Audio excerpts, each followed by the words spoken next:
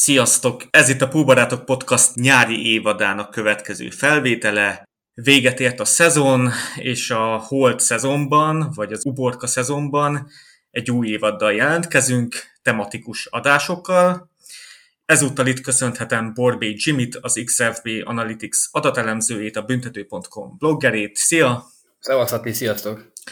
Illetve itt van velem Sós Márk, a Premier League podcastere, a Spiller TV szakértője. Szia Márk! Sziasztok, hello! Én pedig Béres Attila vagyok, a Púlbarátok Facebook oldalának szerkesztője. Sziasztok! És ennek az adásnak a fő témája a WM-rendszer lesz. Ugye a szezonzáró adásban Berei Dani azt mondta, hogy szívesen hallgatna egy WM-rendszerről szóló tematikus adást, és már Discordon is pedzegették ezt, hogy jó lenne egy ilyen, meg már közvetlenül akkor, amikor átálltunk erre a hadrendre, és aztán Patreonon volt is a Békési Bálinttal egy ilyen extra adás, de most Púlbarátok adást csinálunk erről, és az én gondolataim azok így napról napra változnak, tehát volt, mikor azt éreztem, hogy egészen biztos, hogy itt a 2023-24-es szezonban ez a trend központú inverted fullback-es felállásra fogunk átállni, de van, hogy így teljesen másképp érzem, tehát mikor azt hallom, hogy 3 középpályás biztosan fog jönni, vagy legalábbis ez a terv, akkor azért elgondolkodok, hogy biztos, hogy nem fogunk mi visszatérni itt az eredeti hadrendre. Nem tudom, ti hogy vagytok ezzel, de kezdhetünk azzal is, hogy mi tulajdonképpen ez a WM-rendszer. Dióhéjban nagyon egyszerűen. Márk. Igen, na szóval, hogy azt gondolom, hogy a WM-rendszerről sokat vitatkoztam a Premier League-ben, hogy marad-e az a rendszer, vagy 4-3-3 lesz, vagy hogy lesz itt előre menőlegesen. Én azt gondolom, hogy minden arra utal, minden jel, hogy itt maradunk ennél a WM-rendszernél és ennél a hibrid fullback felállásnál. Én hoztam pozitívokat és negatívumokat emiatt, hogy néz ki a mostani Liverpool keretre, meg erre a nyárra ez mit jelent. Sokkal több a pozitívum, azt előlegesen el tudom árulni, és mellette meg mondtad, hogy akkor mi ez a VM-rendszer, mi maga a VM-rendszer. Ugye azért ez egy nagyon régi dolog, ez nem most találta ki Pep Guardiola. Ez a VM-rendszer egészen a 30-as évekig tudunk visszafelé menni, ameddig megtaláljuk először, de a legfontosabb lényege az, hogy ez az egész rendszer a területeknek a racionális elosztásáról szól.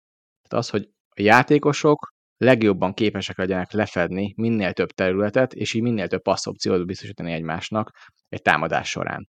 Ezért alakult ki ez a 3-2-2-3, ugye felrajzoljuk és behúzzuk a játékosok közötti vonalakat, akkor rengeteg háromszöget fogunk kapni, amit nagyon nehéz levedekezni a másik oldalról.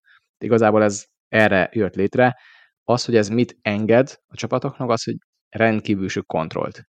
Tehát hihetetlen sok labdajáratásra képes ez a csapat, és képes általában eldugni a labdát, jó esetben pedig emberelőnyt létrehozni a build-up fázisban, tehát amikor kihozzák a labdát, ez a 3-2-es építkezés, és különben igazából a kapus is ide számolva már 4-2-es építkezést, azt igazából nagyon nehéz letámadni, mert rengeteg játékos kell őre küldeni, 5 játékossal kell letámadni, minimum azt az 5 játékost, az pedig már gyakorlatilag szétszakítja a pályát az ellenfél pressingében, ezért van ez benne szerintem az, hogy ez kiváló a labdakihozatalokra, és ezt láttuk is, hogy amikor igazából nincs igazi letámadás a Liverpool ellen ebből a VM-ben, akkor hihetetlen magabiztosak vagyunk, 60-70%-os labdabirtoklás között valahol.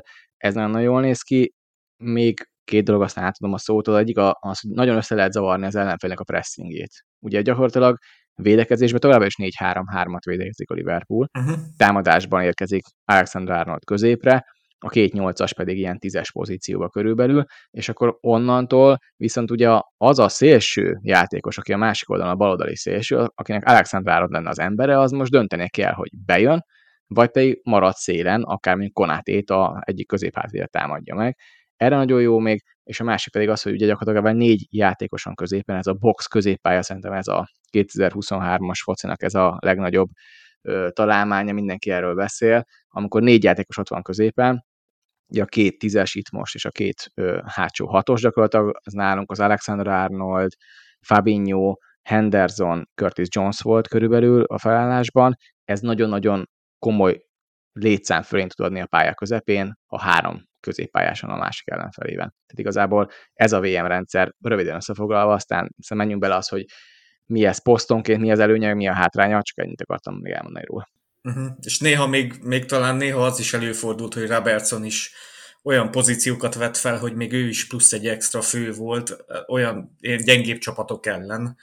Igen, a Robertson igazából ezért is fontos, hogy láttuk például most a bajnokliga eldöntőjét is, vagy aki látta a bajnokliga eldöntőjét, ugye 5 védős rendszerek ellen, ha 5 támadó van fönt, ugye ez a 3-2-2-3 része, azokat a 5 támadó, sokszor ezek egy azonos láncban vannak fönt, ha 5 védő van ott, akkor igazából nincsen ember előnyöd. Ezért szokták ilyenkor azt küldeni, hogy még egy játékos felküldenek, itt nálunk ez Robertson szokott lenni, aki a szélét támadja, ugye ez olyan csapatok ellen, és akkor mondtam, már nem 3-2 a rest defense a Liverpoolnak, tehát amikor nálunk van a labda, és kik figyelnek arra, hogy ne lehessen kontrázni a Liverpoolt, az nem 3-2-ben van, hanem 2-2 vagyunk innentől, de ezt tényleg csak akkor lehet bevállalni, hogyha a másik csapat 5 védővel védekezik, ez néha nem konkrétan 5 védő, hanem egy szélső mondjuk visszahúzódik az 5-ös láncba, vagy pedig az, hogy hihetetlen komoly nyomással tudjuk tartani az ellenfelet, és nem félünk annyira a kontráitól. Akkor Jimmy, mivel egészítenéd ki Marknak a gondolatait, még itt a VM-rendszer, aztán majd rátérünk itt az előnyeire, hátrányaira. Hát igazából én bármelyik gondolatára szívesen reagáltam volna, most megpróbálom így kiegészíteni igazából, amik így elhangzottak már. Én még azt írtam fel előnyök közel ez a felálláshoz, hogy 4-3-3-as és 3-4-3-as felállásból is viszonylag könnyedén át lehet váltani. Ezek ugye védekező sémák, vagy védekező felállások, és hogy labdabirtoklás esetén, vagy build-up esetén mindkettőből viszonylag kevés mozgással, kevés rotációval át lehet állni ugye a labdakihozatalkor a VM-re. Akkor én még azt is felírtam, hogy a kontrák ellen viszonylag nagy védelmet nyújt, mert ugye, ahogy Márk is mondta, hogy ez a 3-2-2-3, ez jellemzően azt jelenti, főként, hogyha egy low block védelem ellen játszunk mondjuk, akkor azért valószínűleg 5-en lesznek a labda mögött. Tehát ha mondjuk elképzelünk egy tipikus meccs szituációt, hogy Alexander Arnold most már mondjuk lehet, hogy a pálya tengelyében, vagy a jobb oldali félterületből osztogat, irányít, szabja a fazont, kinek melyik tetszik, akkor ha elveszíti a csapat a labdát, akkor még azért ott van mögötte Fabinho, Robbo, Van Dijk és Konaté, tehát egyrészt ugye a kontrák ellen a rest defense az viszonylag biztosított így, másrészt pedig, ami szerintem nagyon érdekes taktikai hozománya ennek a felállásnak, az, hogy Alexander Arnold ugye védekezésben azért nem a legéresebb kés a fiókban, de hogyha Konaté biztosít ki a helyére a mögötte lévő üres területeket, mondjuk Konaté védekezi le, sokszor azért én azt is éreztem itt a szezon utolsó, azt hiszem a bajnokságban 10 meccset játszottunk, hogy akkor, hogyha Konaté biztosít, és ő van arra rákényszerülve, hogy 1v1-ben védekezzen, akkor ő azért ebbe sokkal magabiztosabban teljesít. Én körülbelül ezeket írtam fel, illetve megnéztem, nem tudom, hogy azt most mondjam el, vagy egy kicsit később, készítettem egy kis összehasonlítást az első 28 fordulóra és az utolsó 10 meccsre, hogy így az alapmutatókban mik változtak, és ebből talán mit lehet prediktálni a jövőre nézve. Egy dolgot csak rákötnék, mielőtt mondott Jimmy, ez a rest defense, tehát ha a Liverpoolnál van a labda, hogy próbáljuk azt elkerülni, hogy ne kontrázzanak meg minket, hány ember van ott, és milyen felállásban. Ez ugye hogy nézett ki most eddig a Liverpoolnál, amikor 4-3-3-as támadórendszer volt, akkor gyakorlatilag úgy nézett ki, hogy Robertson nagyon magasan volt, ő ugye elhagyta a védelmi vonalat, ő biztosan a labda előtt volt sokszor. Fabinho volt, Van Dijk és Konaté, ha Konatét veszük középső hátvédnek, Alexander Arnold pedig nagyon magasan a félterületbe behelyezkedve érkezett meg. Tehát gyakorlatilag 3 ember volt a Liverpoolnak a rest defense-e. Na és ez ellen néz ki úgy, hogy a Liverpool 3-2-es védekezésben van. Gyakorlatilag Alexander Arnold, Fabinho, Robertson, Konaté és Van Dijk is ott van a hátsó 5-ösben. Ez azt jelenti, hogy 5 ember van labda ellen. Ezért volt az, hogy sokkal kevesebb kontrát kaptunk ebben az időszakban. Sokkal kevesebb nagy helyzetet engedtünk, és az XG-A is lecsökkent, amikor ebben a rendszerben játszottunk. De egy dolgot ez teljesen kreál, az, hogy egy sokkal statikusabb csapatnak néz ki így mindenki, aki VM-rendszert játszik, mert a játékosoknak nem engedjük meg, hogy nagyon fluidan menjenek, mert a területeket föl kell tölteni. Lehet mozogni, csak ha valaki kimozdult egyik helyről, akkor a másik embernek azt fel kell tölteni ezt a helyet, és oda meg kell érkeznie. Ez szerintem még nagyon alakulóban van, ezt még tanulja a csapat. Igen, ugye Jimmy mondtad, hogy itt kontráknál alapvetően stabilabbnak látod ezt a rendszert, de ugye itt fontos az is, hogy megfelelő emberek legyenek, és még ebben a VM rendszerben is szerintem Robbo sokszor kilógott, és sokszor úgy kaptunk kontrákat, hogy abban ő vastagon benne volt.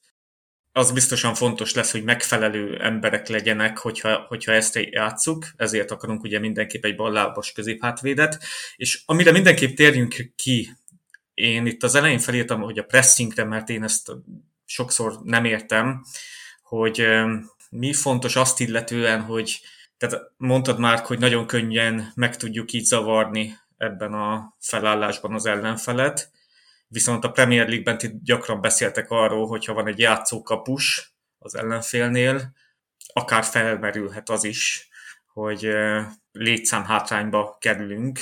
Igen, most ez a VM-hez annyiban talán kevésbé kapcsolódik, hogy ugye a letámadásunk az továbbra is 4-3-3-ba történik, és azt úgy csináljuk. Szerintem sokat lehetne beszélni arról, mi volt a baj a Liverpool letámadásában az évben, de a fontos, hogy... Akkor egy pillanat, tehát a Liverpool letámadása ebben az évben, mikor átálltunk erre az új formációra, akkor nem változott pozitív irányba? Abszolút változott, csak nagyon különbség van a visszatámadás és a letámadás között. Pont ezt a visszatámadás, mondani, amikor igen. labdavesztés után visszatámad a csapat, erre sokkal jobb. Tehát ez tényleg ez nagyságrendekkel lehet jobb a Tehát Liverpooltól. labdavesztés után közvetlenül. Igen, tehát labdavesztés után ez az 5 másodperces szabás, 6 másodperces, tök mindegy, hogy ismerjük, Guardiolánál ezt megismertük a Barcelonánál, hogy 6 másodpercet vissza kell szerezni a labdát.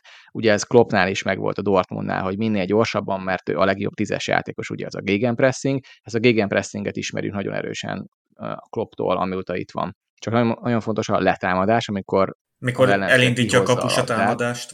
Elindítja a kapus a támadás, bedobás, bármi ilyesmi, hátulról építkezés, akkor már nem így állunk föl, hanem Alexander-Arnold visszamozog a szélső védő pozícióba, a 2 10-es visszaérkezik a 8-as pozícióba, szóval akkor van egy váltás, de a visszatámadásunk sokkal jobb lett. Igen, és pont azért, mert ott a pályatengelyben ugye 5 játékos, a 2 6-os, vagy Alexander-Arnold meg Fabinho, a 2 területre, ott 8-as és Gakpo is. És hogyha ott a 16-os előtti, 14-es zónában labdát tesz itt a csapat, akkor azért jó eséllyel 4, de lehet, hogy 5 játékos is viszonylag közel lesz a labdához, vagy a labdás ellenfélhez. És ugye most azt gondoljuk, hogy intenzívebbek lettünk a második, vagy amióta volt a váltás a rendszernek, de igazából nem intenzívebb lett ez a csapat, csak sokkal kisebb távolságot kell megtenniük. Fabinho nem néz ki annyira lassúnak, mert egyszerűen nagyon sokkal közel van a labdához, és sokkal több segítő társ van, aki igazából egyszerre pressingel benne. Ez a páros, meg csapatszintű pressingünk, amit a Mérnek is különben nem tudom, hogy hívják azt a podcastet. AI Under Pressure. AI Under Pressure, köszönöm, igen, Liverpoolos podcastokban nagyon-nagyon mély és tök jó dolgokat csinálnak, szinte már túlságosan is, de ettől függetlenül ők mérnek ilyeneket, hogy konkrétan nézik a meccset, és ők írják föl, ezt nem gép nézi, és ez is elképesztően megugrott, hogy csapat szinten mennyire tudunk letámadni, tehát egy játékost, több játékos pressingel, több oldalról egyszerűen nincs esélye passzolni, és ez a jó ebben, hogy nem csak azért helyezünk nyomást, hogy az a nehezebben passzoljon, hanem hogy megszerezzük a labdát. Ez egy fontos dolog, mert ez különböztet minket például a City-től, aki nagyon sokszor azért csinálja ezt, hogy utána egy rossz passzba belekényszeríts, amiből majd ők megint építkeznek. Mi sokszor ebből labdát akarunk szerezni, és menni előre támadni abban a pillanatban.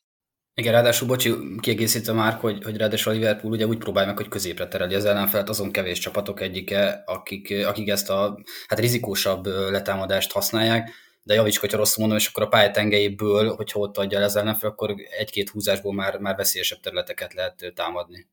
Abszolút. Ugye a Manchester United csinálja hasonlóan, hogy a szélsők befelé érkeznek, ugye ezt, amit megszoktunk a Manétól meg a Salától, hogy a szélsővédőtől befelé futnak a középső hátvédek felé, és nem a Firmino támadja meg őket, ezt szoktuk meg a Liverpooltól, és engedjük, hogy azt a paszt átrúgják a fejük fölött a szélsővédőnek, mert arra ugrik az Alexander-Arnold vagy a Robertson a 2 szélen. A United ebben volt szerintem gyengebb azért, vagy nem ugrottak ezek a szélső hátvédek, ezért néztek is sokszor rosszul a rossznak a nagy meccseken, mi pedig ebben voltunk nagyon-nagyon erősek, és ez volt az intenzivitás. Ezért nagyon kellett az intenzivitás ebbe a csapatba, és most avval, hogy ez a rendszerváltozás megérkezett, sokkal kisebb területet kell befutni a játékosoknak, például Fabinho-nak. Igen, ez itt kulcskérdés, hogy vajon tud-e a keret olyan módon formálódni, hogy Fabinho a régi rendszerben újra olyan legyen, mint régen, vagy most már az új rendszer jelentette előnyökre kell itt appellálnunk, tehát hogyha a Fabinho-nak nagyobb területe lesz, akkor vissza fog ismét esni a formája, vagy lehet, hogy egy megfelelő előszezon ezen változtat. Bocsánat, csak egy dolgot Igen? nem bírom ezt ki, bocsánat, Na, még ezt mond. beleszólok, de Fabinho kapcsán szerintem ez egy ilyen misconception a fejünkben, hogy ő lassú lett, vagy nem tudom, nagyon visszaesett. A szemre nagyon lassú lett. De ha megnézzünk egy régi mérkőzést, a Barcelona elleni mérkőzés alakja visszanézi, amikor 4-0-ra mostuk le a Barcelonát. Hát ugyanolyan lassan fordult, mint egy villamos akkor is, csak egyszerűen az egész csapat sokkal jött vele mindenki, és néha ott is elkésett, és elfutottak mellette. Voltak bőven ilyen helyzetek ott is. Szerintem nem lett lassabb. Pont a Simon Brodisnak volt a Twitteren egy kiírása, hogy milyen sebességgel mozogtak a játékosaink. Henderson elképesztően visszaesett, hogy milyen átlagsebessége van. Fabinho az tök ugyanott van, mint a 2019-20-as, még 18-19-es szezonban. Szerintem ezt megcsal minket a szemünk abban, hogy azt gondoljuk, hogy lassabb lett. Nem lassabb lett, csak rengeteg területet kell bejátszani, ami viszont nem képes. És régen se volt erre különben képes, hogy ennyit bejátszon. Azért volt mellette egy Gini Wijnaldum meg egy Henderson, akik viszont szétfutották magukat. És szerintem ez, ami most jelenleg eltűnt, és ezt a rendszer tudja most különben kompenzálni, hogy egyel több középpályás van, már nem csak kettőnek kell védekeznie, hanem ott van a két felső 8-as, vagy 10-es, és a két 6-os, úgy az jobb a helyzet, mert négyen próbálnak pressingelni. De akkor tulajdonképpen az a kérdésre a válasz, hogy ha felfrissítjük itt a középpályát, érkezik 3 érkező, akkor előállhat újra egy olyan intenzív középpálya, ahol már Fabinho ismét működhet az eredeti alapfelállásban. Ez most a jóslás része, de azt gondolom, tehát az idei szezon alapján szerintem igen, elmúlt 10 meccs alapján igen, de ettől függetlenül meg tervezni kell ebben a keretben, hogy Fabinhót pótolni kell, mert 30 éves, egyre kevesebbet fog bírni, és nem lehet folyamatosan játszatni minden sorozatban. Szerintem ebbe már tervezni kell egy hatossal, és lehet egy fiatalabb hatos is, és én a fiatalt azt nem 17-18 évesnek értem, hanem a 21, 22, 24 éves korosztályt, aki egy évig ülhet mögött a padon, és talán beléphet akár. Akkor, hogy is mondtad az előbb, van a letámadás, és van a közvetlen labdaszerzés visszatámadás. Után. A visszatámadás. Akkor a letámadás során lévő pressingünkön hogyan tudnánk amúgy javítani? Ebben a rendszerben szerinted? Én azt gondolom, hogy ebben a rendszerrel, ha ez jól működik, akkor a Liverpoolnak körülbelül 70%-os adóbirtoklás kell, vagy 65% fölötti adóbirtoklás kell, hogy magáévá behúzzon. Ebben az esetben maga a sima pressingünk kevésbé számít, azokon a meccseken fog nagyon számítani, amikor a Manchester City ellen kell játszani, az Arsenal ellen kell játszani, nagy csapatok ellen. Azt gondolom, hogy ez a 4-3-as rendszer működik, ehhez viszont az tényleg kell, hogy a Fabinho mellett ez a két 8-as játékos az egy hihetetlen vízhordó képessége is meglegyen, mert az Alexander Robertson szerintem az ugrálásának és az intenzivitása szerintem nem tűnt elő, ők bírni fogják ezt. Én úgy érzem, hogy ez a 4-3-3-mal nincs bajom, ehhez kellenek a profilok, és azért azt tegyük hozzá, hogy amikor Nunez volt, ott ez borzasztóan nézett ki. Hákpó az elején szenvedett, aztán tök jól megtalálta magát ebben. Zsotának voltak jobb időszakai, rosszabb időszakai ebben. Amikor Elliot volt ott, ő nagyon sokszor elcsúszott. Szóval itt játékos profil kérdések vannak szerintem, leginkább a letámadáson, nem pedig rendszer szintűek. A Brighton is hozza amúgy ezt a 65 plusz százalékos labdabirtoklást? Vagy? Én úgy tudom, hogy igen. Igen, ők voltak a másik legmagasabbak a City mögött. Aha. És amikor az Arsenal ezt játsz, akkor ők is, gondolom. Persze. Tehát itt mindenki gyakorlatilag ezt hozza ezzel a rendszerrel, mert ezzel a rendszerrel, hogyha te nem labdát birtokolsz, akkor igazából annyira nem jó a helyzeted, akkor mert ebben nem lehet védekezni ebből. Akkor itt esetleg most jöhetnél ezzel az összehasonlító statisztikával, Jimmy. Oké, és még csak annyi az előzőhöz, hogy Klopp is itt kiemelte egy szezon végi nyilatkozatában, nem tudom melyik meccs után volt, hogy pontosan azért dolgoztak ezeken a finomságokon, meg azért hangolták át most a csapat összeállítást, vagy felállást, hogy az intenzitás meg a counterpressing, tehát a gegenpressing visszatérjen, úgyhogy alapvetően tényleg ez volt a cél, hogy a pálya tengelyben, a pálya belsőben legyen egy plusz ember, vagy Alexander Arnold, aki egyébként nem tudom, majd azért lehet, hogy megénekeljük a teljesítményét, de ahhoz képest, hogy mindig is jobb hátvéd volt, vagy jó, nyilván egy összetett szerepkörbe volt, tehát hogy őt is sokkal több volt, mint egy jobb hátvéd, de szerintem nagyon-nagyon szépen megoldotta. Na de a kutatás, amit direkt megnéztem itt a számokat, hogy ugye ez a nagy kérdés, hogy most akkor menjünk tovább ezzel a VM-mel, vagy nem menjünk, vagy A-terv legyen, B-terv legyen, stb. És ugye a 29. fordulóban az Arsenal ellen volt, amikor ez a VM-es formációt debütált. Az első 28 fordulóban egyébként a Wisecout adatokat fogok most mondani, úgyhogy ez a Wisecoutnak a gyűjtésére vonatkozik. Az XG az első 28 fordulóban meccsenként 1,92 volt, az utolsó 10 meccs meg 2,23. Tehát, hogy ezért az a 0,3-as növekedés ez szerintem eléggé önmagáért beszél, és míg a szezon első felében, vagy ebben a részében, inkább kétharmadában alulrúgtuk az XG-t, 1,71 gólt szerzett csak a csapat, addig a második etapban, ebben az utolsó 10 meccsben 2,7 gólra esett, vagy ment ez föl.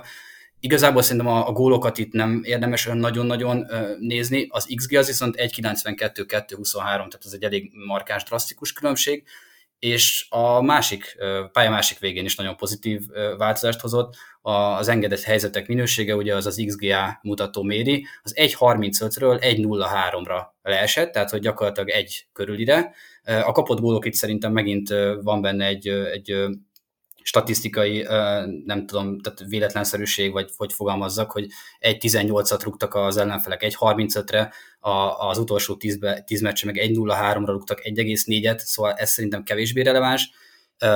Hogyha egy kicsit kontextusba helyezem ezeket a számokat, az egész bajnokságban a City 2,17-es XG-vel zárta a teljes szezont, tehát ez az utolsó 10 meccsen produkált 2,23, ez gyakorlatilag egy teljes szezonra vetítve ott van a top szinten, és az 1,03-as XG-e, annál pedig csak a City 0,87-tel hozta le a szezont jobb védekezéssel.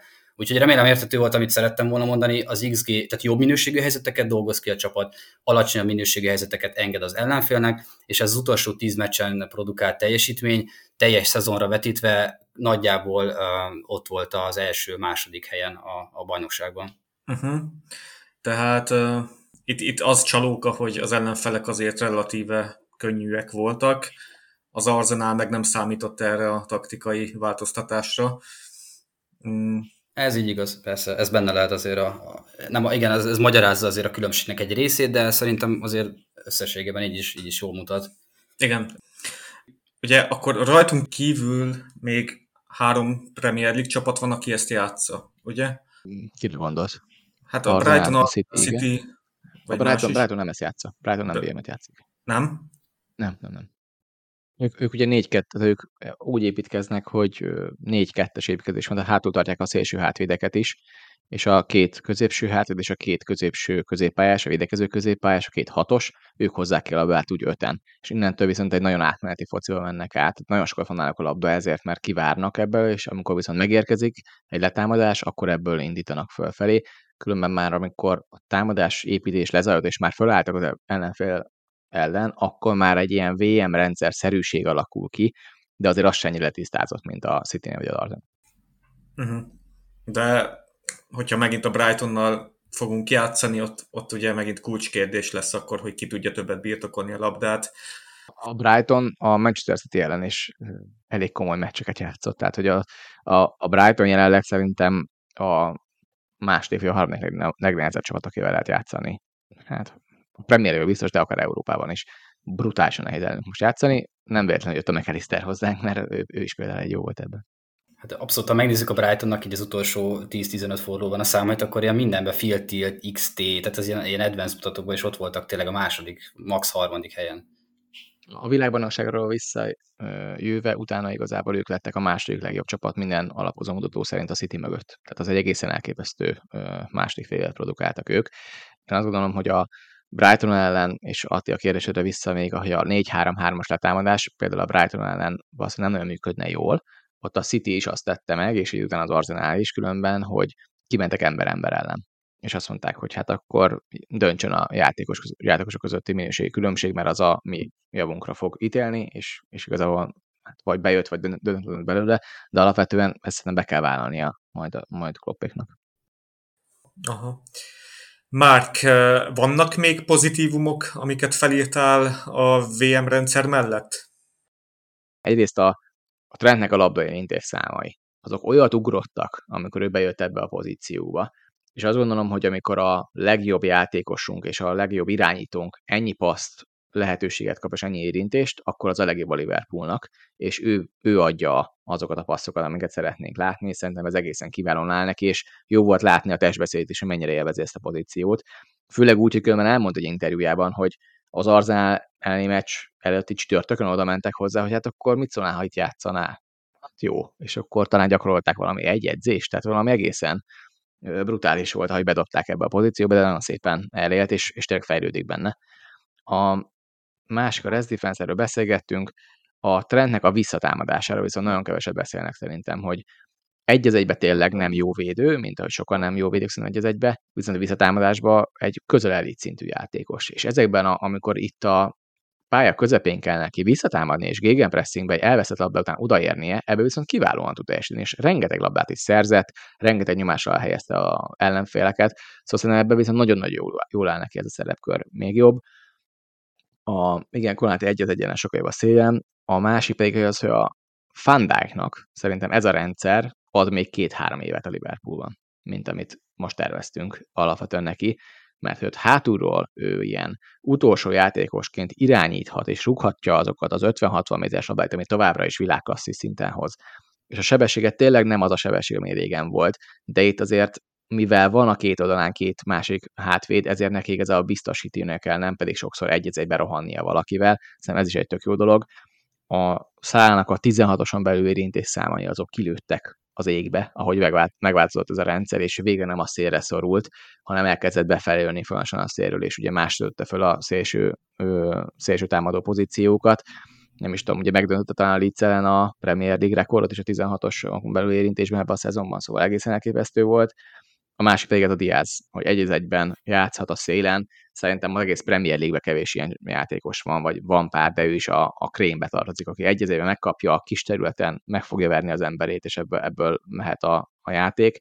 Nekem még a Zsota egy kérdéskör alapvetően mennyire tökéletesen illik-e vagy nem, de nekem ő talán inkább a Julián Álvarezem a Liverpoolban, aki szerintem kiváló, mert ilyen negyedik opciónak abban a hármas mögé ő mindenhova szinte be tud ugrani, ebben viszont kiváló. Szóval én azt érzem, hogy nagyon sok pozitív van ennek a rendszernek. Adni még egy gondolat Tiához, hogy hallgattam egy Tifo videótól, nagyon tetszett az, hogy leírták, hogy gyakorlatilag ő három szerepkört hoz egyben, tehát 3 az egyben. Ott egy ilyen hasonlatot húztak meg, hogy egy deep lying playmaker, mint mondjuk Pirlo fénykorában, a jobb szélről olyan labdákat kanyarint középre, mint fénykorában Beckham, és De Bruyne-nek a félterületbeli játékához mutat némi hasonlóságot, tehát hogy Alexander Arnoldot nagyon meg szeretném dicsérni, mert szenzációs, és tényleg láttuk itt a statokat az utolsó meccseken, nem is tudom, az utolsó 10 meccset nézve, kiugratások, kulcspasszok, XA, progresszív passzok, de még voltak védekező mutatók is, most nem emlékszek pontosan még, szóval rengeteg mindenben, talán labdaszerzések, ilyesmi, nagyon-nagyon sok előnye van annak, hogy ő ott játszik. Akkor mik a VM-rendszer hátrányai? Jelenleg ugye egyértelmű hátrány, hogy hát a keret nagy része nincs ehhez hozzászokva, vagy hát az egyes pozíciók nem a legtökéletesebbek bizonyos játékosok számára. Ugye itt Robertson az, akinél mindig ezt el szoktuk mondani, hogy neki nem a legjobban fekszik ez a felállás, de mi az, ami még hátrány lehet? Hogy ezt felsoroljuk, ezeket a hátrányokat, és aztán ha oda fogunk kikötni, hogy akkor mégis vissza fogunk állni az alapra. De nem, mik a hátrányai? Alapvetően, amit én felírtam magamnak az, hogy a nyomás alatti játéktudás az nagyon kijön ebben a rendszerben. És azért itt több olyan játékosunk van, Konaté, Robertson, Trent, aki nem ideális erre. Nem azt mondom, hogy rosszak benne, de nem ideálisak erre, nem a legjobbak, nem a legerősebbek erre. Ugye mit jelent ez? Háttal a kapunak, hogyha hátulról, tehát ők hátul állnak az ellenfél kapujának, és hátulról, a hátuk mögül érkezik a nyomás, akkor nagyon magabiztosnak lenned magadban ahhoz, hogy megcsinálj egy cselt, egy lefordulás, egy paszt meghúz ebben a pillanatban. Ezt eddig nem játszották ezek a játékosok, tehát gyakorlatilag egyiknek is ezt kellett csinálnia. Trentet nem véletlenül volt mindig ez, hogy vissza lett húzva akár, és hátul ilyen irányítóként rúdoshatta fel a labdákat, mert szembenézett az egész pályával, és tudta ezt csinálni. Azért láttuk, hogy azokon a meccseken, Aston Villa elleni meccs volt ilyen, az Arsenalnak azért az eleje, a mérkőzés elején, amikor ugye ezt elkezdtük csinálni, azért ott eléggé küzdött, mint malac a jégen. Szerintem ettől függetlenül nagyon szépen jön bele ebbe a pozícióba, és egyre jobb lesz. Én nekem, ami nagyon hiányzik az Alexander Arnold játékából, az a la pausa, nem tudom magyarul jobban elmondani, nem tudom, a tempó diktálás, hogy mikor kell gyorsítani, és mikor lassítani a játékon. Egyszerűen mindig gyorsít, és mindig előrefelé akar játszani, pedig ez egy controlling pozíció, amit ő így csinál. Tehát neki muszáj lenne kontrollálni a középpályán azt, hogy mikor megyünk előre, és mikor nem. Ugye miért baj az, hogyha mindig csak rohanunk előre?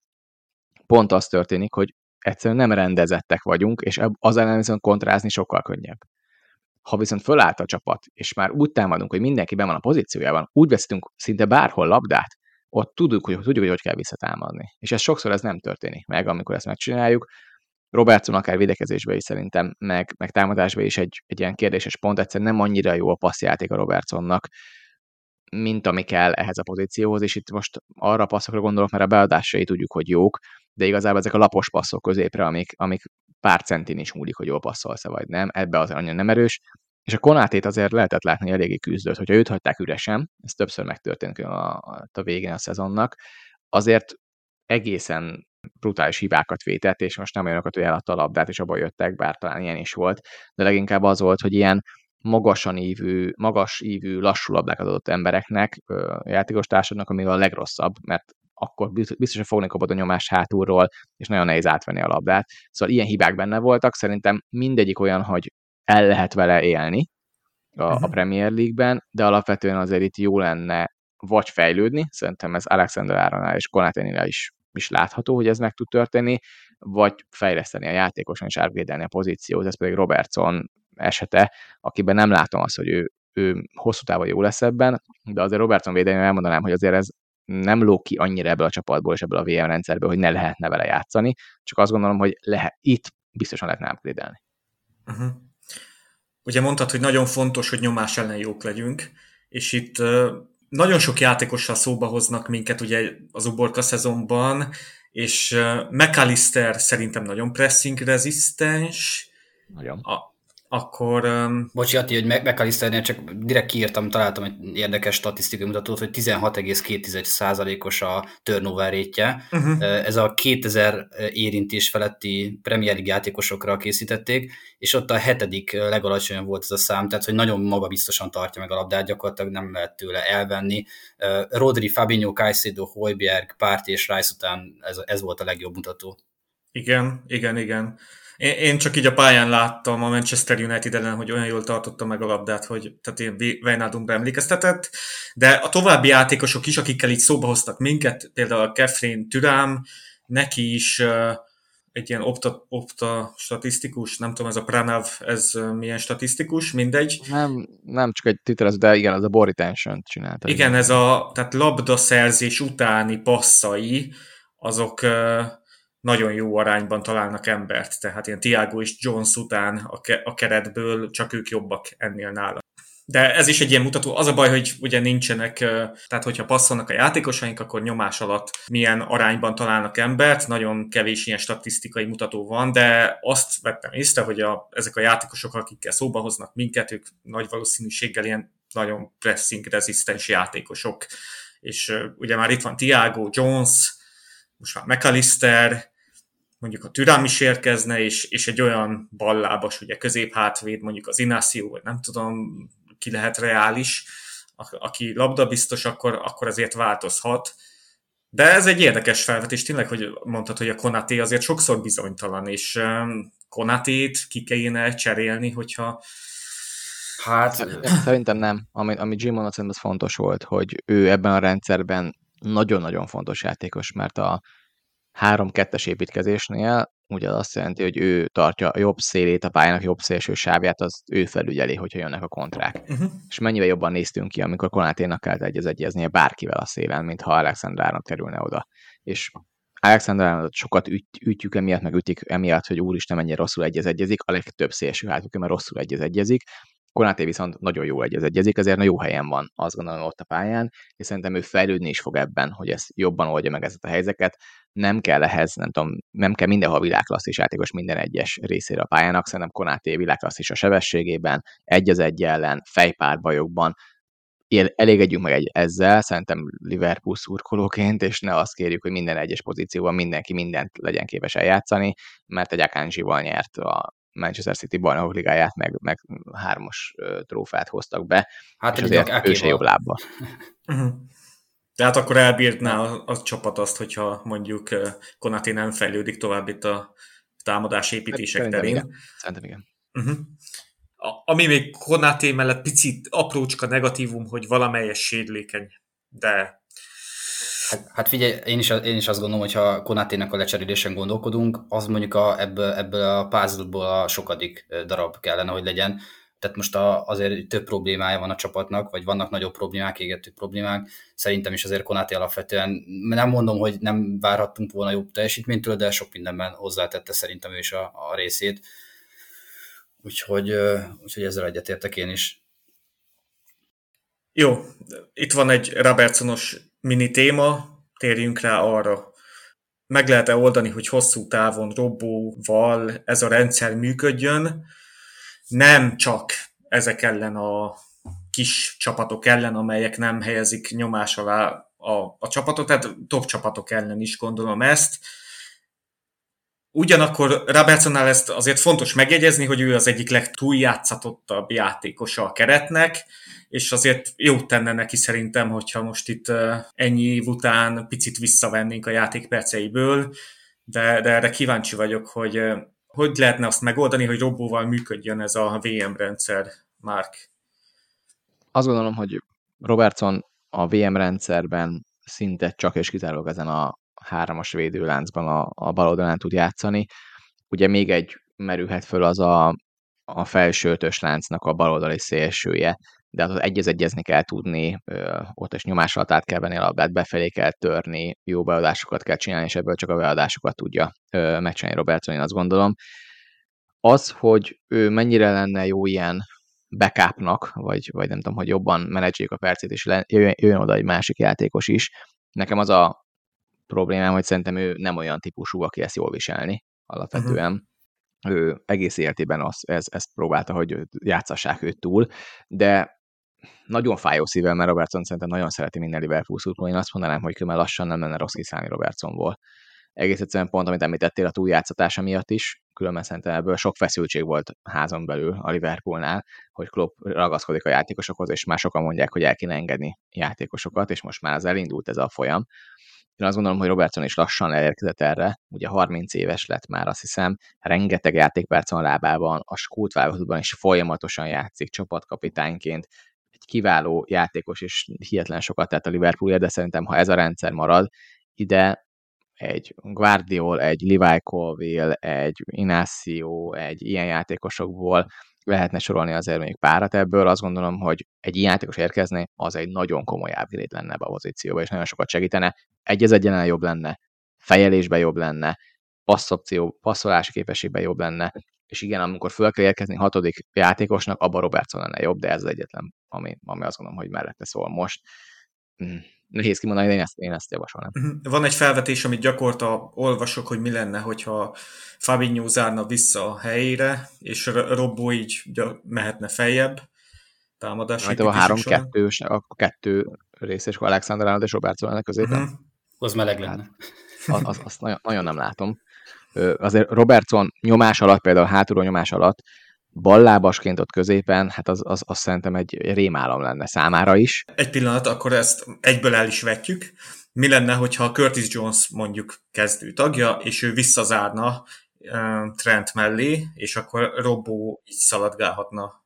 De hol a baloldali félterületben? Hogy többen is igen szerepet vállalnának abban, hogy ő felmegy és hátul biztosítson, mondjuk a Curtis Jones, vagy ez így elképzelhetetlen, túl komplikált?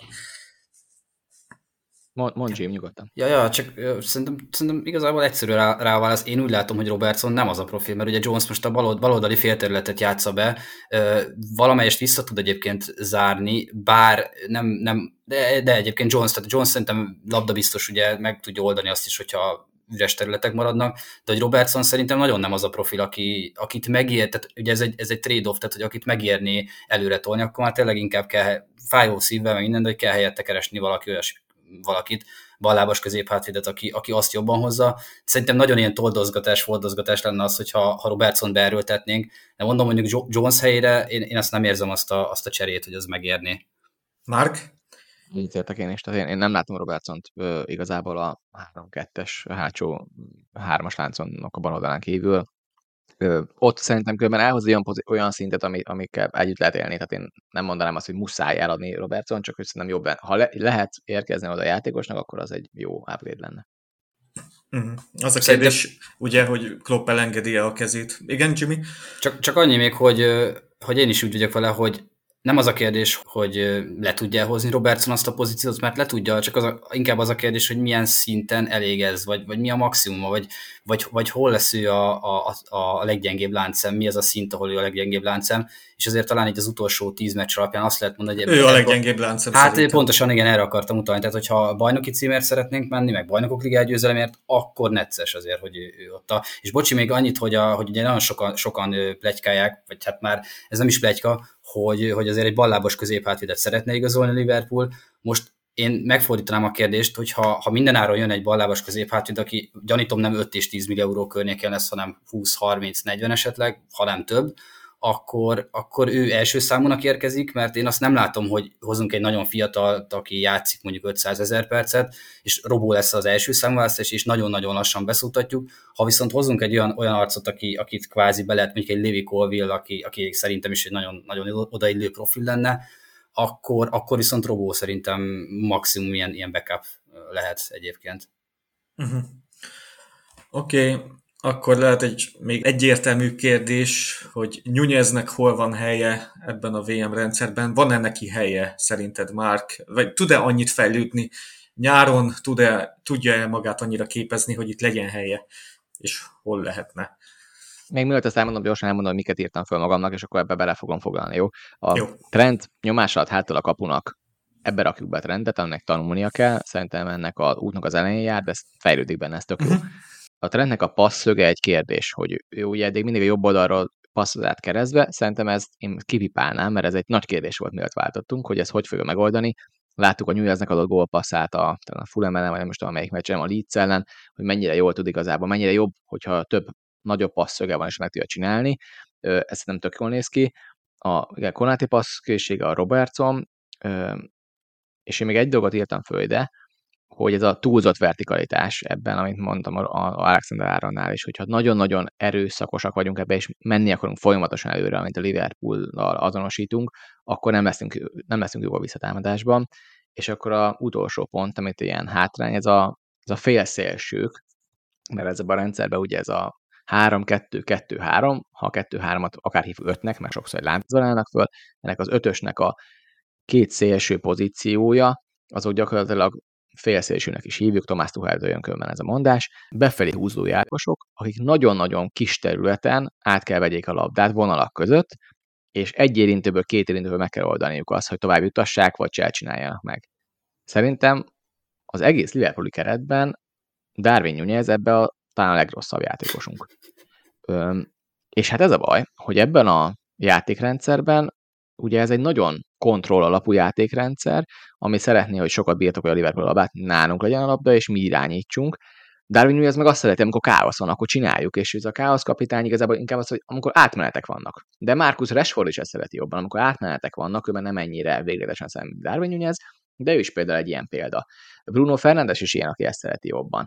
Tehát, hogy vannak ilyen játékosok, ez nem borzasztó, csak alapvetően szerintem meghatározza az, hogy Darwin ez mit tud hozni. De Erling Haaland is ilyen, a Manchester Cityben, csak ha megnézzük, hogy mi történik Haaland környékén, konkrétan mindenki más annak játszik alá, hogy a Haaland, aki kap egy meccsen mondjuk 15 labdát, meg 20 érintés maximum, tehát nagyon-nagyon keveset van játékban, azokat a mozgásokat megcsinálás a középről, és én azt mondanám, hogy Darwin Núñezt egyetlen egy helyen tudom elképzelni a Liverpoolban ebbe a WM-rendszerben, az a 9-es pozíciója, és akkor mindenhol eszeveszett labdatartó játékosok állnak, a Curtis Jonesok állnak mindenhova, és szerintem ebbe se állunk úgy. A McAllister különben erre egy jó lépés lenne, akár még a Hákpó is erre oké, de Salahnél direktebb játékos, például Luis Diaz ennél egy direktebb játékosabb akár, szóval én nem látom ezt, hogy fog összeállni, de továbbra is Núñezt én a szélekről beindulva nehezen látom itt, én pedig nem szeretem különben 9-esként Darwin Núñezt, mert letámadása pedig kifejezetten gyenge tud lenni. Nézzük meg, hogy ebbe felügnél fel, vagy nem. Ez a trade-off, amit megemlített a Jim, hogy vannak ezeket, hogy mit nyersz meg vámon, és mit vesztesz el a réven, azért ez egy olyan dolog szerintem, hogy Darwin Nuneznek hoznia kell ehhez 40 gólt egy szezonban, hogy mindenki más alá játszon, amit Erling Haaland hozott a Citynek, és tegyük hozzá, Manchester City nem rugott több gólt, mint a tavalyi évben. De fölépítették köré a dolgot, és azt gondoljuk, hogy úristen, mennyi gólt rúgtak, igazából nem rúgtak több gólt, mint a tavalyi évben, nem rúgtak több XG-t, nem termeltek, egyszerűen nem lett jobb ez a City ettől, csak lett egy ilyen eszeveszett gólvágójuk, aki pont az ilyen bajnok ligája kieséses szakaszokra sokat tud segíteni, mert el tud dönteni egy-egy villanásával egy mérkőzést. Szerintem ez, ami nagyon benne van ebben a dologban, hogy Nunez, én csak itt látom ebben a rendszerben. Picit látok itt némi párhuzamot, vagy lehet majd némi párhuzam Julián Álvarez és Hakpo és Haaland és Nunez között. Igen, csak az, hogy nem nagyon játszanak együtt. Igen. Adom a hasonlatot, és akár ezt szerintem Hakpóról beszélni kell azért, hogy viszont Hakpó nagyon-nagyon illik ebbe a rendszerbe. Több pozícióban. Akár 8-as, 10-es is lehetne. Ugye egy meccsen volt. Igen. Szerintem nem annyira jó benne, de mert amikor 4-3-3-as védekezés van, és sima pressing van, abba azért ki tudnak jönni a hibái, vagy a gyengeségei, de szerintem Hakpó, amit fejlődött ez alatt a fél év alatt, az szerintem a legszebb Liverpool igazolásokat idézte, hogy mennyire szépen jött fölfelé abban, hogy mit kell játszania. Szerintem ez kiváló volt, de Jimnek átadom a labdát, hogy Nunez ezzel kapcsolatban elmondja, mit gondol. Ja, köszi szépen. Igen, én azzal teljesen egyetértek, és én is úgy látom, hogy Nunezt a szélre kirakni, ugye mondjuk Diaz helyére, mert egyébként szerintem a keretben most profil alapján Diaz a legalkalmasabb a támadó ötös, ha így veszik a bal szélére, mert ő az, aki 1v1-be szinte bárkit meg tud verni, rohadtul jó az indulósebessége, nagyon dinamikusan tudja vezetni a labdát, és egyébként azért így, hát még azért a gólokkal adós, de ezt még talán majd csiszolható, de mindenképpen egy dinamikus, mozgékony, lendületes játékos, aki egyébként kis területen is, hogyha megkapja a labdát, egy-egy testcsellel bárkit át tud verni. Nuneznek ugye az erőssége az, hogy jól, hát erőssége volt a szezon első felében, ami egyébként a csapatnak pont a legrosszabb időszakára esett egybe, szóval ez amúgy is érdekes kérdés, hogy ugye a transitionekből, az átmenetekből él, és a kapu elé viszonylag jól érkezik. Az, hogy őt a szélre kirakjuk, és ott cselezgetnie kell, meg felállt védelem ellen valamit kezdenie, az szerintem se illik hozzá. Én nem érzem egyelőre, hogy tehát megérné őt berakni úgy a bal szélre, hogy az annyival többet hozna. Egyetlen egy megoldás szerintem is, hogyha középre rakjuk, de hát amiket meg eddig láttunk ezen az utolsó 10 meccsen, ott meg egyértelműen Gakpo hát gyakorlatilag klasszis teljesítményt nyújtott. Én megmondom őszintén, örültem, amikor leigazoltuk Gakpót a PSV-ből, de ezt nem láttam benne, hogy fél év alatt már ennyire beszokik. Szóval ha valami miatt pezsgőt lehet bontani az 5. hely mellett vagy ellenére, akkor az Gakpónak az beintegrálása, mert ő viszont rohadt jól nézett ki. Azzal meg maximálisan egyetértek, hogy akár itt a 8-as pozícióba is őt be lehet rakni. Úgyhogy visszatérve Attila, meg válaszolva a kérdésedre, nagyon szeretném én is azt látni, hogy Nunez ilyen 30-35 gólokat legalább hoz. Szerintem egy piszok nagy kérdés, hogy vele mit fog kezdeni a stáb, mert szerintem nyilván most ezzel nem mondok nagy dolgot, de szerintem rotával lesz. Én azt gondolom, hogy a bajnokságban egy olyan nem tudom, nem fog szerintem 2500 perc fölé érni. Nagyon meglepődnék, hogyha mondjuk a játékidő 80-90%-át a pályán tölteni. Most mondok hasonlítésre egy számot, szerintem valahol egy olyan 60 körül lesz, vagy lehet 50, nem tudom, de hogy hát nyilván, hogyha viszonylag megy neki, mert azért Diazt is kirakni most a kezdőből, azt szerintem elég fura lenne. Gakpo meg Salát, hát oda meg aztán végképp nem lehet szerintem. Na mindegy, úgyhogy egy nagy kérdés szerintem is. Ugye Fonaton a Benyónak egy ilyen mantrája, hogy Darwint a szélen kell játszatni, szélen kell. Nekem meg az a mantrám, hogy középen kell, mert hogy ott jönnek a XG számai főleg, mikor szélre került, ez visszaesett. De... Igen, csak hogyha középen meg szar a csapat mellett, akkor nem éri meg. Ugye ez a nehéz. Meg bocsi, a first touch, azt szerintem te is elég sokszor kiemelted már akár Premier League-be is, hogy borzasztó a first touch a Nuneznek, tehát hogy nem egy labdaügyes játékos, szóval na mindegy. Ugye az a baj, hogyha Darwin Nunez mondjuk egy ilyen Európa ligában lesz kezdőcsatár, és amúgy csere lesz, mert a Hakpóval fogunk többet operálni, akkor ő hát a szezon végén, hogyha ezen a pozícióján nem változtat, ebből akár ilyen bukás is lehet, vagy bukta, tehát hogy mondjuk eladjuk, vagy nem tudom. Én meg ettől ennyire nem félek, tehát hogy szerintem vannak bukták, tehát van, amikor nem jön össze egy igazolás. És én nem akarom ezt mondani Darwin Nunezre, mert nézzük meg, most Hakpóról hihetetlen mit fejlődött. Fabinho mit lefejlődött a második évében. A legtöbben a második évben óriásit ugrottak, várjuk meg, mert sok minden hátraadott tényező volt mellette, a csapat se állt jól össze, neki ugye nem tudott angolul egész év, szóval sok minden problémája volt. Én alapvetően azt mondom, hogy adjuk meg ezt az évet, és nézzük, hogy mi lesz belőle. Teszem hozzá, én és a Benyóval értek egyet olyan számol, hogy a szélen én jobban tudom nézni a sima 4-3-3-as rendszerünkben, de ebben az 5-3-2-ben viszont már nem látom a szélen. Például a 3-2-ben nem látom már a szélen igazából felállt védelmek ellen, mert ő tényleg erre jó. Különben azért is mondanám, hogy nem a 9-es pozíció egy sima játékrendszerben, mert a Benficával se ezt játszotta. Tehát ő második csatár volt, vagy pedig szélről induló játékos volt.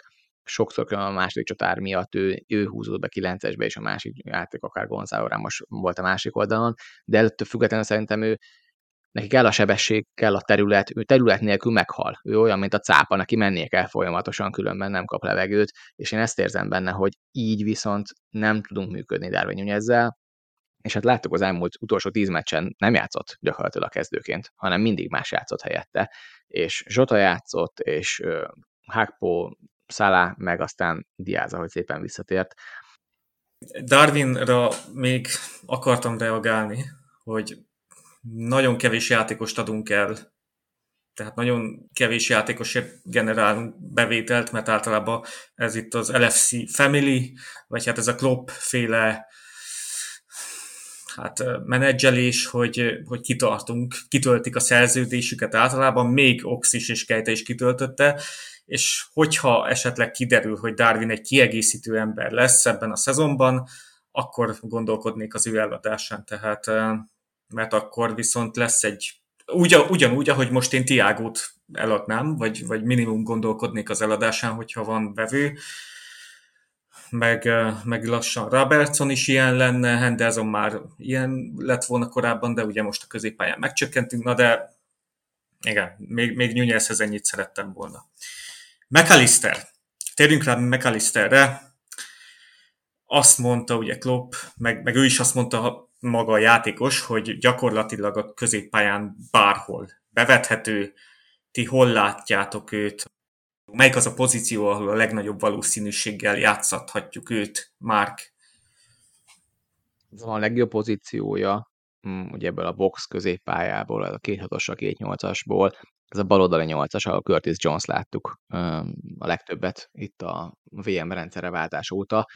Szerintem ott egészen extrát tudna hozni, balról befelé húzódva, nagyon jó lövése is vannak, olyan kiugratásokban is egészen kiemelkedő számokat tud hozni, tehát ugye az a védelem mögé berúgott labdákban, amíg Salának elég jól nézhet ki.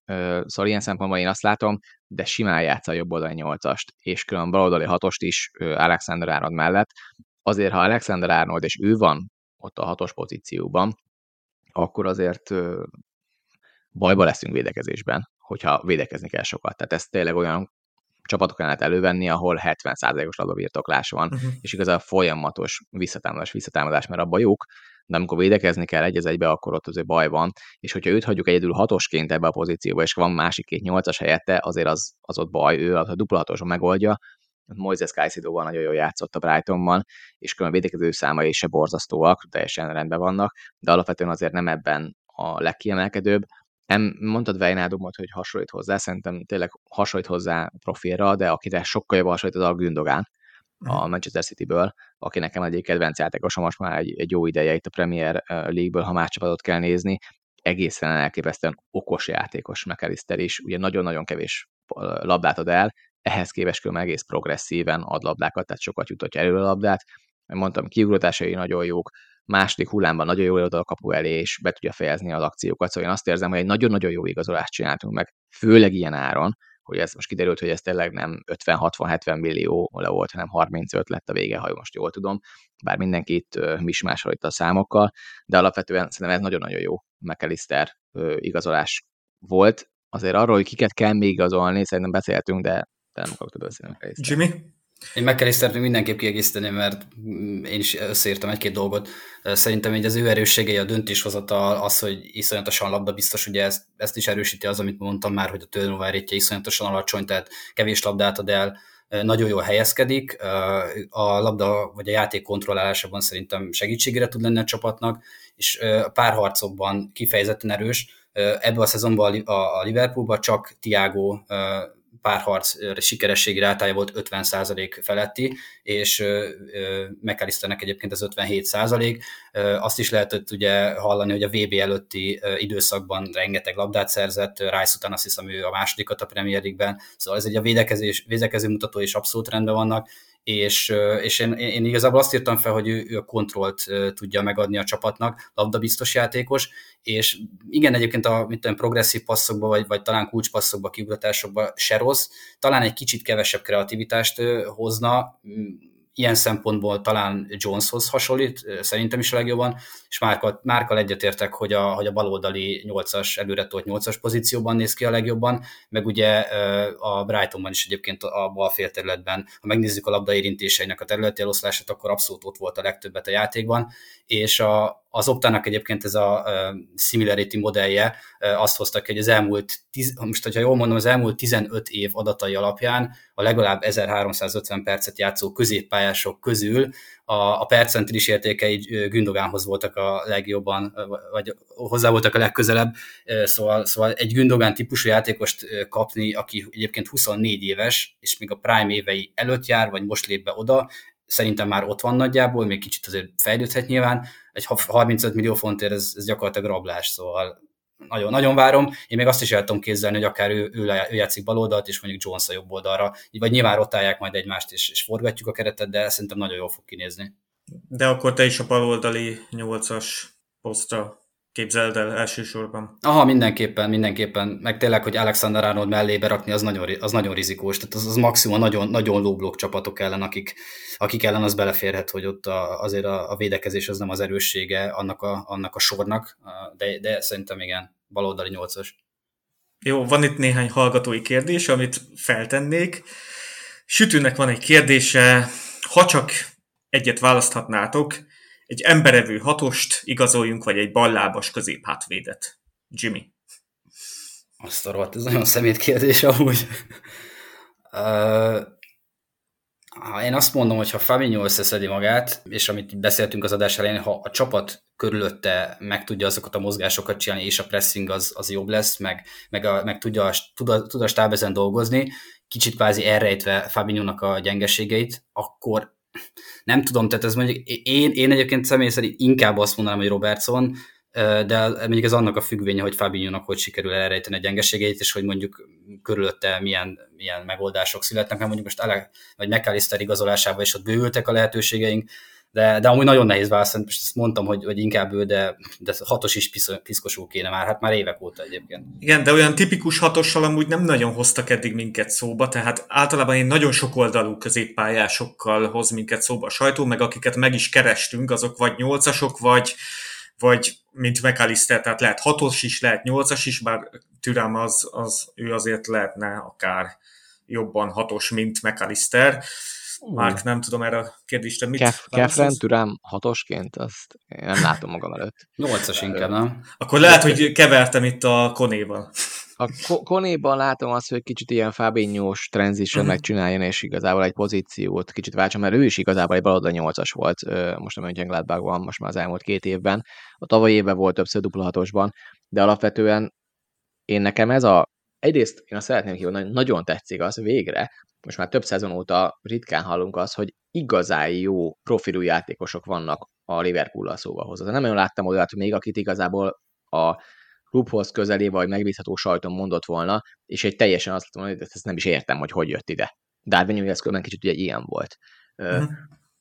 És most azt látom, hogy mindenkinek értem, hogy mi a helyzete. A Konéban belelátom azt, hogy oda akarnak egy upgrade-et hozni, hogy egy ilyen játékos, aki egy hatos is lehet későbbiekben, és ott el tudja játszani ezt a pozíciót. A Kefren Türám nekem egyértelműen inkább 8-as, de az nagyon tetszik, hogy mindegyikük nagyon jó nyomás alatt, különben McAllister is ugye elképesztően a nyomás alatt, és amit mondta Jim, az fontos, hogy kontrollt ad, hogy kontrollt kell adni ennek a Liverpoolnak, és őben nagyon jó a McAllister, és nekem ezt tetszett alapvetően, ezért mondanom azt, hogy szerintem, ha választanék a kettő közül, akkor én viszont egyértelműen a középhátvéd, a ballábas középhátvédet mondanám. Szerintem azt tud most sokat segíteni még ezen a csapaton, és még ilyet emelni a padlón is. Nem tudom, miért mondtam Türámra, hogy hatos, mindegy. Még van itt... De nagyon, nagyon sokan mondják, tehát hogy többen itt beleképzelik, meg hogy itt mindenféle, de én Türánban inkább azt látom, hogy ő egy labdacipelő játékos. Ha csak simán felmegy valaki az FBref-re és megnézi a percentis értékeit, akkor neki brutálisan jó támadó értékei vannak, tehát hogy nagyon progresszív. Most én nem láttam sokat játszani, ezt nem mondom, de hogy így a profil alapján, meg a számok alapján az lejön róla, hogy iszonyatosan jól juttatja előre a labdát, akár labdavezetésre, akár progresszív passzokkal, tehát egy lendületes, azt nem tudom lehet rámondani, hogy box-to-box játékos, az lehet túlzás, de igen, róla a Patreon adásban sokat beszéltünk, Konéról és Türámról, csak már keverednek a fejemben ezek a targetek. És van itt még egy kérdés, ez direkt Márktól kérdezem, Balázs Ati, Elliotot hova tudnád elképzelni ebben a rendszerben? Hát szerintem nincs kérdés bennem, hogy a Elliott a támadó baloldali 8-as ebben a rendszerben. Jobb oldali. Aha. Mert jobb oldali, bocsánat, igen, köszönöm. Tehát ugye Curtis Johnsonnak a másik oldalán lenne, és ő játszott is ott, talán United ellen volt a 7-0-ás meccsen, bár ott még ugye nem ezt a rendszert játszottuk, de alapvetően ezt a jobb oldali 8-as szerepkörben szerintem a teljesen jó, és ez a rendszer Elliottnak is segítene, hogy ez működjön.